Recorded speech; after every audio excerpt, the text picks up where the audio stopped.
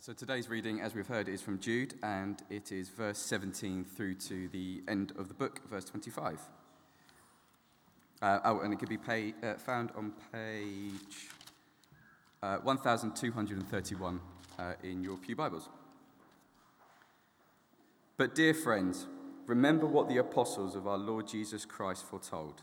They said to you, in the last times there will be scoffers who will follow their own ungodly desires. There are the men who will divide you, who follow mere natural instincts and do not have the Spirit.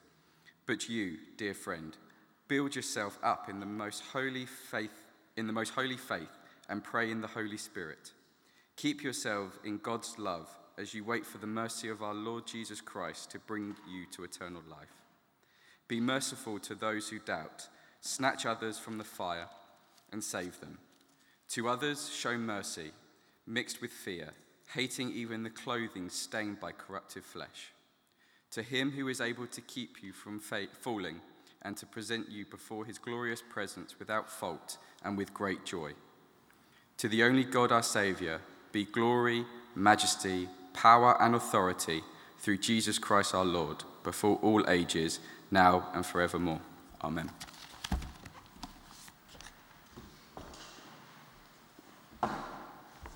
Thank you.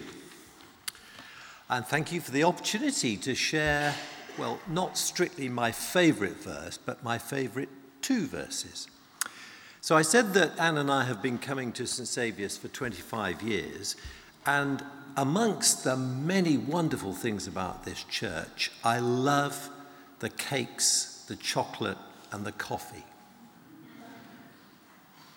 Anne and I visit many churches in the course of a year in the UK and many of them overseas, very different from here. Many of them very extrovert, and, extraordinary worship in different languages. And I have to say, nowhere have we ever seen hospitality when you arrive in a church better than St Saviour's. So I'd say give it for the hospitality team.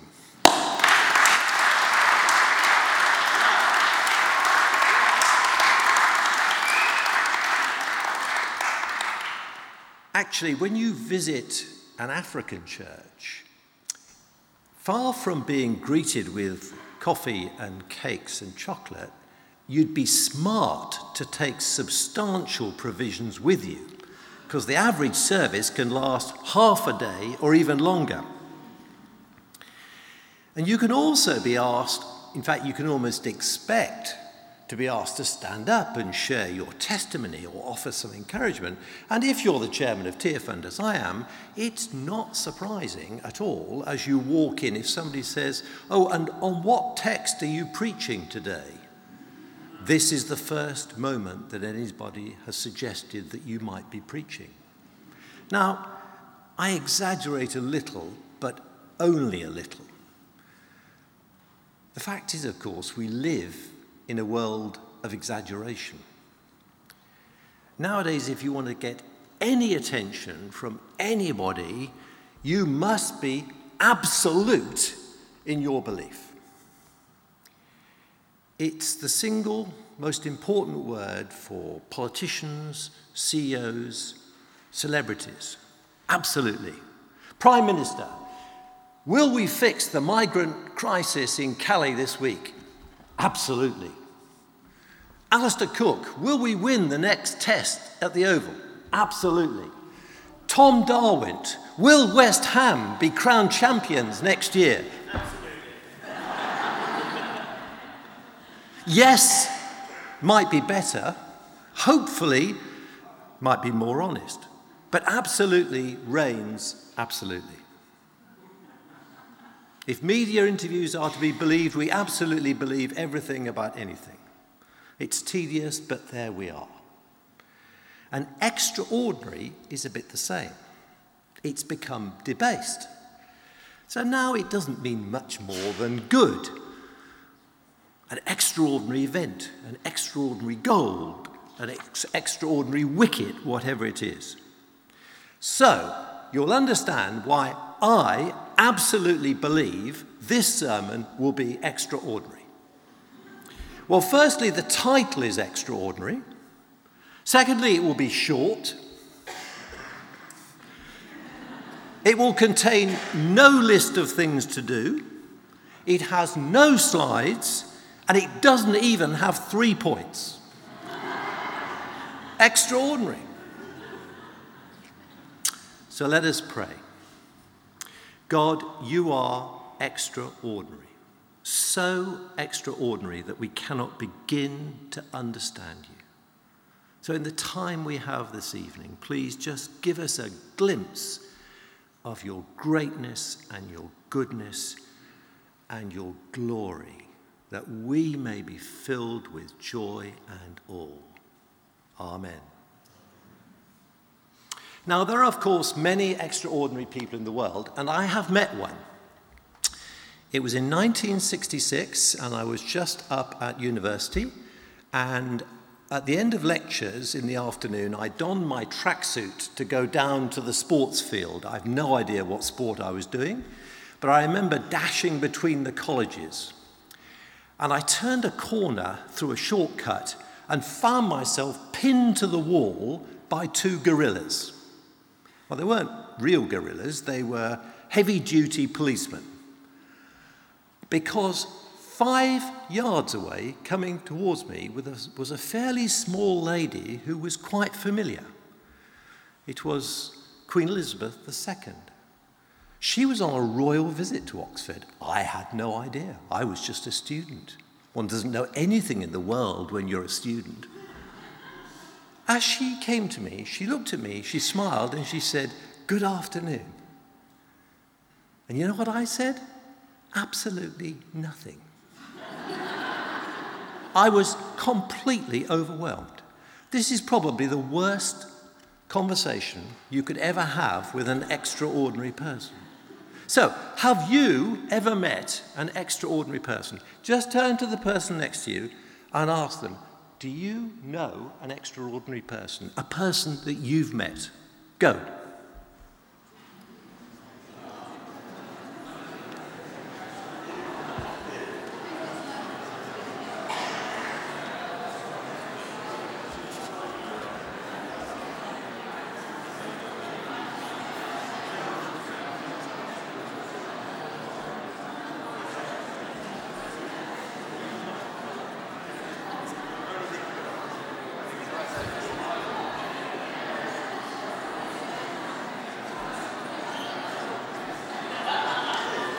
Okay. Come on, let's have some suggestions. Can somebody tell me the name of the person that the person next to them mentioned?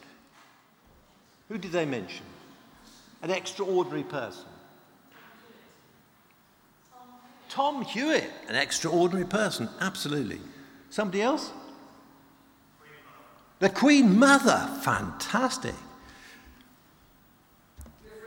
Cliff Richard, Sir Cliff Richard. Somebody else? Tom? Jackie Pullinger. David Cameron. Hey, we're doing well.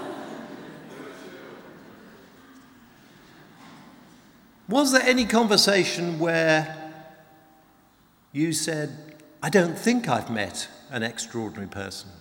Anybody put their hand up on that? You're all wrong. The person sitting next to you is extraordinary.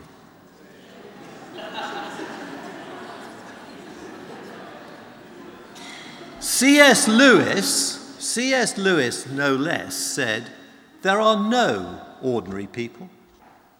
There are no ordinary people. You have never talked to a mere mortal. Nations, cultures, arts, civilizations, these are mortal. And their life is to ours as the life of a gnat. But it is immortals with whom we joke, work, and marry. And you know, I've never met anybody who wasn't unique and who possessed some special gift. We are extraordinary. And why? That's how we were created. We were created in the image of God. You remember Genesis? Then God said, "Let us make mankind in our image, in our likeness, so that they may rule over the fish in the sea and the birds in the sky, over the livestock and all the wild animals, and over all the creatures that move along the ground." So God created mankind in his own image. In the image of God, he created them, male and female. You and I, created in God's image. And not only did he create us, he cares for us. What is man that thou art mindful of him? If you read Psalm 8, it says, "Lord our God, how majestic is your name in all the earth. When I consider your heavens, the work of your fingers, the moon, the stars, what is man that you are mindful of him? Human beings, that you care for them." And he does care for us. He created us and he cares for us, so much so we are his children. This is extraordinary. We are children of God. Do you believe it? Galatians 3 says, "So in Christ Jesus, you are all children of God through faith." There is neither Jew nor Gentile, neither slave nor free, nor is there male and female, for you are all one in Christ Jesus. We are heirs to the kingdom, daughters and sons of God. He created us, he cares for us, we are his children. And he lives with us every day. Do you not know, says 1 Corinthians, that your bodies are temples of the Holy Spirit who is in you, whom you have received from God? You are not your own. You were bought at a price. You get the message. We are extraordinary. We were created in God's image. He cares for us. We are his children, and he lives with us day by day to comfort us, support us, change us, and inspire us. Okay, so we are extraordinary. So who is Jude? I was going to say, I've never heard a sermon about Jude, but apparently there has been one and I missed it. But Jude contains my favourite 2 verses. And the book starts, "Jude, a servant of Jesus Christ and brother of James." And as Tom says, this is the last book in the Bible before you get to Revelation.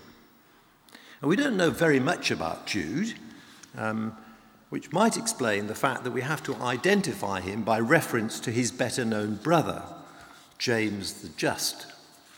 Now, I think all of us would feel a certain sympathy for Jude. Most of us have gone through life at some stage or another being referred to as Ron's youngest son, or John's brother, or Fiona's dad, or in my case, Anne's husband. Of course, it might be that Jude is thought of as being obscure, and Thomas Hardy wrote that famous novel called Jude the Obscure. It was his last novel, and perhaps in people's minds they think, well, Jude is unintelligible. Well, it isn't.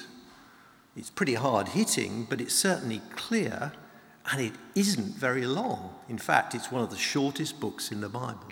A single chapter, 25 verses. And it was written as a letter to Christians to be circulated and read in churches. And Jude urges his readers to hold on to their faith. And he warns them about the dangers of false teaching. It's a very combative letter, a very impassioned letter. It feels rushed. And as we heard in the reading, it starts, "My dear friends, Remember what the apostles of our Lord Jesus Christ foretold. They said to you, in the last times there will be scoffers who will follow their own ungodly desires. These are the people who divide you, who follow mere natural instincts and do not have the Spirit. And he goes on, dear friends, by building yourself up in your most holy faith and praying in the Spirit, keep yourselves in God's love as you wait for the mercy of our Lord Jesus Christ to bring you to eternal life. So Jude is bringing his letter now to an end with words of encouragement to his readers. He has warned them that their common Christian life is in great danger, as indeed it is in our country today. There are attacks on it from false teachers. There are also attacks by the way they live. And he pleads with them to live godly lives. And he says, God offers Christians resources with which they can resist attacks. That's God's part.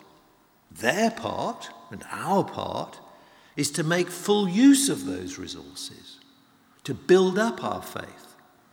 So Jude tells his readers, ask the Holy Spirit to help them to pray. Spend time in God's love, talking to him, even about the little things of life, listening to what he says can help them. He says, help those who may have doubts. Care for people. Don't be selfish. And always be kind to those who deny or refuse to turn to God. And I have to say, it's good, solid Christian teaching. It's important and it's quite dense. And as you come to the end of Jude, you think, I think we're coming to a solemn and earnest conclusion. After many examples and warnings about evildoers and false teaching, some of the strongest warnings in the whole Bible, and after this great call that we should pray, love, and act, you imagine you are being drawn to a great call for repentance or reflection. And you're not. Now, it's like driving in heavy traffic and heavy rain. Have you ever been on a motorway recently in those terrible storms of the last few weeks, ploughing along the motorway? Anne and I did that. We were driving to North Yorkshire for a wedding, and it was a really tough journey. For mile after mile on the M1, we saw warning signs about roadworks and bad weather and congestion and delays and so on. And Jude is like that.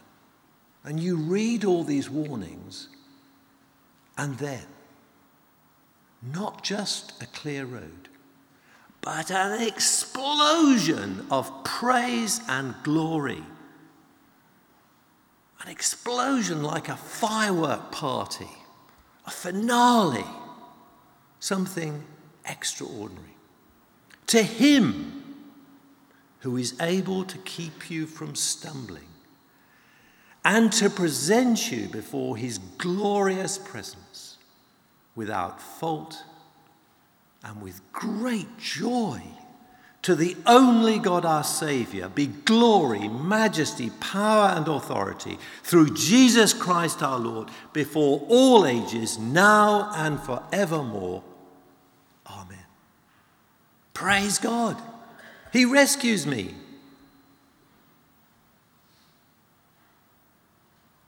Praise God, he rescues you through our Lord Jesus Christ. And he helps us to stay away from evil. And he makes us innocent in the sight of God. Now this is extraordinary. To be blameless in the sight of God. Almighty God, who is holy, set apart, free of all sin, a God of pure light and love. The creator of the heavens and the earth, who looks at me, unworthy, crass, stupid, inadequate, selfish, and sees no fault. No fault. And even more than this, he does it with great joy. God, through Jesus' sacrifice on the cross, will protect his children from their enemies and welcome them to live in heaven. What an amazing prospect. We shall never be able to praise God enough, but we can marvel at his goodness and grace. So these two verses are known as a doxology. A doxology is a short hymn of praise to God's glory. And typically it comes at the end of a psalm or a text or an epistle. And there are quite a few in the Bible, but Jude, for me, is by far the best. If I'm ever at one of those African churches where on the spur of the moment says, "Oh, you are going to preach to us, aren't you?" I know a text I can always go to. It shares the good news of the gospel in the Trinity. These two verses sum up the whole salvation plan of God's extraordinary goodness. Firstly, the Holy Spirit of God who keeps me from stumbling day by day. The gift that Jesus promised that would be with us no matter what, no matter where, no matter when, until he comes again. From Pentecost to paradise, we have the Holy Spirit. Then Jesus Christ, who died for me, who died for you on the cross, that we could be saved,